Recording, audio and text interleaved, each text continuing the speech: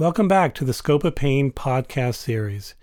This is Dr. Daniel Alford, Professor of Medicine and Course Director for the Boston University School of Medicine's Scope of Pain program.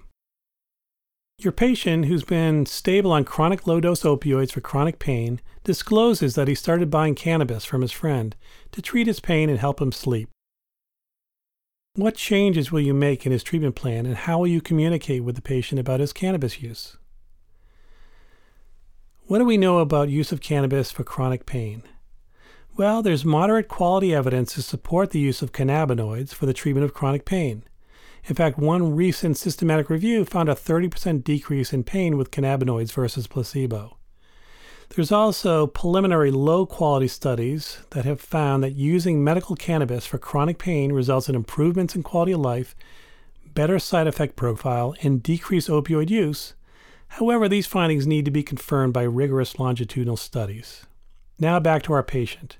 How you approach his cannabis use will depend on whether the patient is accessing legal or illegal cannabis. If it's illegally purchased, the risk of prescription opioid misuse is likely similar to patients using other illegal substances, and in my opinion, precludes you from continuing to prescribe opioids to this patient. If this is the case, I will ask the patient to decide between the illegal cannabis and the prescribed opioid for his chronic pain. You should also counsel the patient on the risks of illegal drug use. If the patient is obtaining cannabis legally, either medically or recreationally, depending on the state, it's up to you to decide whether you think it's safe for the patient to take both prescribed opioids and legal cannabis using a risk-benefit framework. If you think it's unsafe for a specific patient, I'd explain to the patient why you've come to that conclusion, and again ask him to choose between legal cannabis and the prescription opioid. To me, it's very similar to a patient who's prescribed a benzodiazepine by a psychiatrist.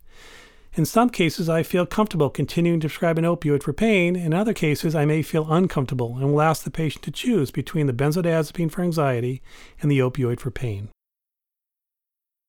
How to assess a patient's risk for prescription opioid misuse and how to communicate with patients about opioid misuse risk are all addressed in detail in the Scope of Pain program. You're not alone in facing these challenging issues. Thanks for listening.